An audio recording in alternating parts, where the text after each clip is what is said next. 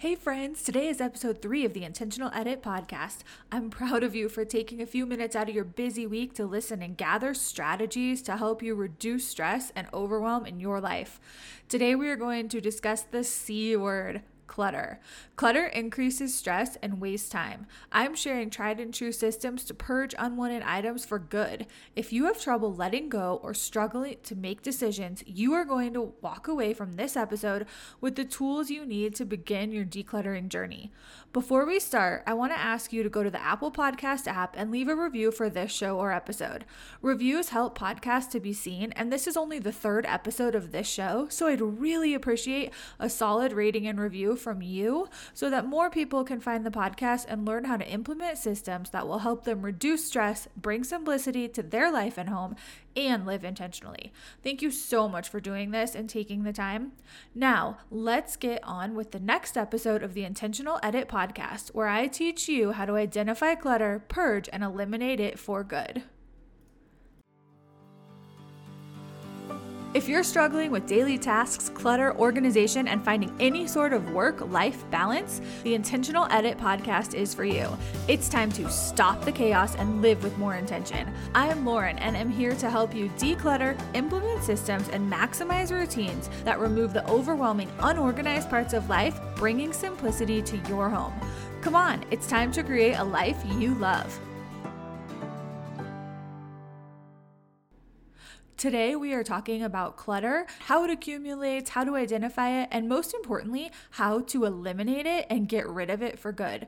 But before we jump in and really take a deep dive into the whole clutter conversation, the steps I'm going to give you to purge, I want to talk about why you're in this situation. If you are listening to this podcast, you are either feeling stressed or overwhelmed, you feel like you have too much in your home, it's not organized, you have systems that don't work, or you don't even know how to create systems at all. All of these things, if we were to wrap them into one and say, how do we stop this? How do we get rid of this? I want to live a better life. What do I need to do? The key to getting rid of those things out of your life for good, the logistics, like creating systems and having routines and healthy habits in your home, it all boils down to making intentional decisions. Being intentional is so important. You need to be intentional with the way you spend your time and what you allow to come into your home. Being intentional leads to less mess and more experiences, less chaos and more creativity, less picking up toys and doing dirty dishes, and more time for adventures and exploring, less drama and more quality time with the people that you care about, and less purging, organizing, decluttering, and more time to have fun on the weekends and go on mini vacations. Making intentional decision leads to a life of more, but it's more of what you want. And that is so important. So today, as we talk about clutter, I really want you to think about being intentional with everything you do. Pretty soon, once you eliminate the distractions and the clutter that's causing you stress, it will be easier, and it almost becomes like a second nature to just make these decisions, these intentional decisions that improve the quality of your life instead of taking away from your life. Let's talk about clutter right now. What is clutter? Clutter, the actual definition, is a collection of things lying about in an untidy mass. If you're not driving, close your eyes.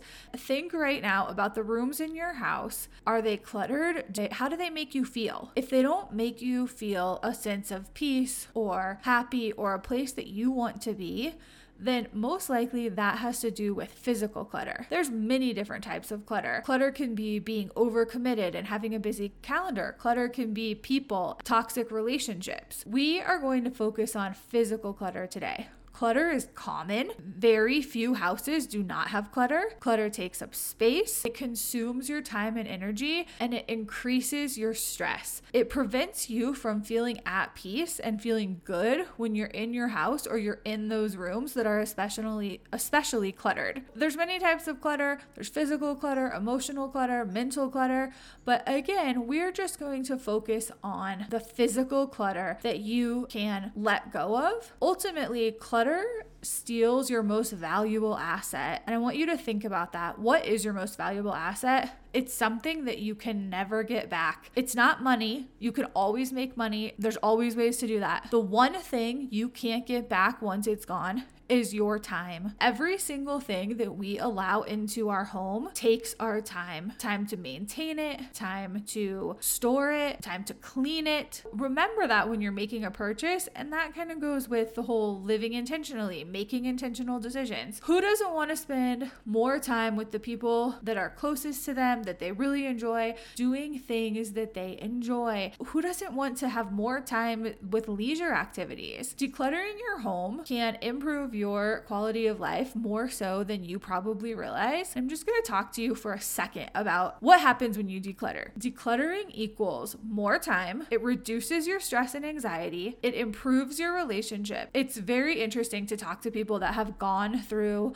an entire house, huge decluttering and purge, what happens in their relationships, to talk to a few members of the family or a few people that live in the home and to see their perspectives, because everyone has a positive experience. Even though you usually have some hesitation from some of the people in your home when you are saying, I'm going to thoroughly purge and organize and declutter and all of that, you will be met with some hesitation, and that's okay. People do get on board, and when they see the benefits, you will be thanked in the end. What else does decluttering do? Decluttering increases productivity and creativity. It improves your overall health. That's like in a physical way where it's removing allergens from the home, but it's also improving your mental health and the feelings that you get, a more tranquil feeling of being in a home that is without clutter. It also can improve your quality of sleep. When you are making intentional decisions about what you're purchasing, so you're not adding clutter that you have spent all this time removing, it actually reduces the amount of money you're spending and your debt. If you're feeling overwhelmed because you know that you have a home filled with clutter, or you have a clutter closet, or different spaces where you know you have too much stuff but you don't know where to start, that is often what keeps people from decluttering at all, is they don't know where to start. If that's you, the most important thing is that you just do it. You just begin. Don't wait for the perfect time or an ideal place. Start where you are. Start today. If you have 15 minutes, set a timer for 15 minutes. Start getting rid of things that no longer serve you. Making small changes is actually better. So if you only have 10 or 15 minutes to do this,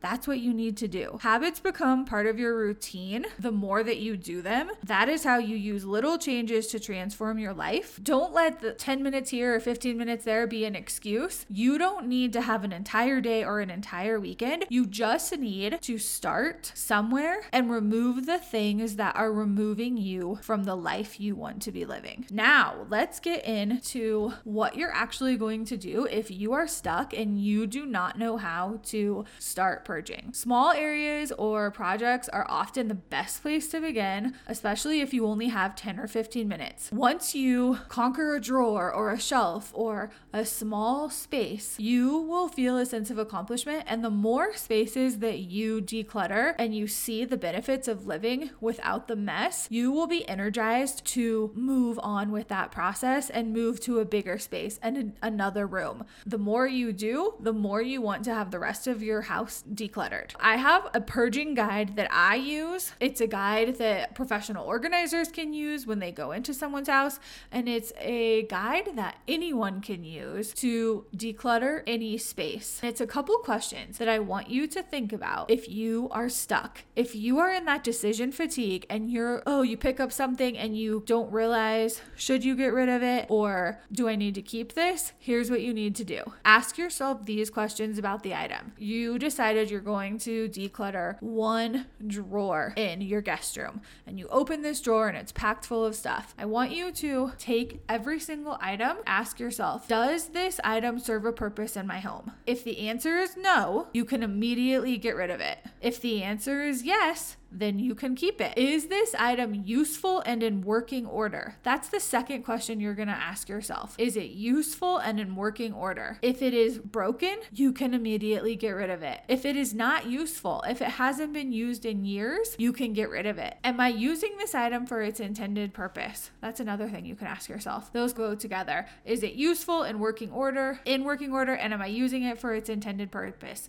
If the answers are yes, you can keep it. If it's no, get rid of it. You don't need to think about it anymore. Get rid of that item and don't let it burden you any longer. Third question, have I used it in the past year? If the answer is yes, you can keep it. If the answer is no, let that be a signal to you that you've gone through every season for an entire year and not used that item. You don't need it. If you didn't use it in an entire year, you have about a 0.001% chance of using it in the coming year. The fourth question, is it the only item I own used for this specific purpose? And this is important. We often buy new things or better things. Something we have serves the same purpose, but it doesn't do the same job. Or we've been enticed by an advertisement or a new feature. An example of this is a client I had with 3 blenders. She had purchased the new top of the line Vitamix blender, but she kept her old blender. And when she purchased that blender, she kept the blender before that. Well, what if this new one doesn't work? What if I don't like it? So now we're in a situation with 3 blenders, and the last 2 blenders haven't been used in years. In fact,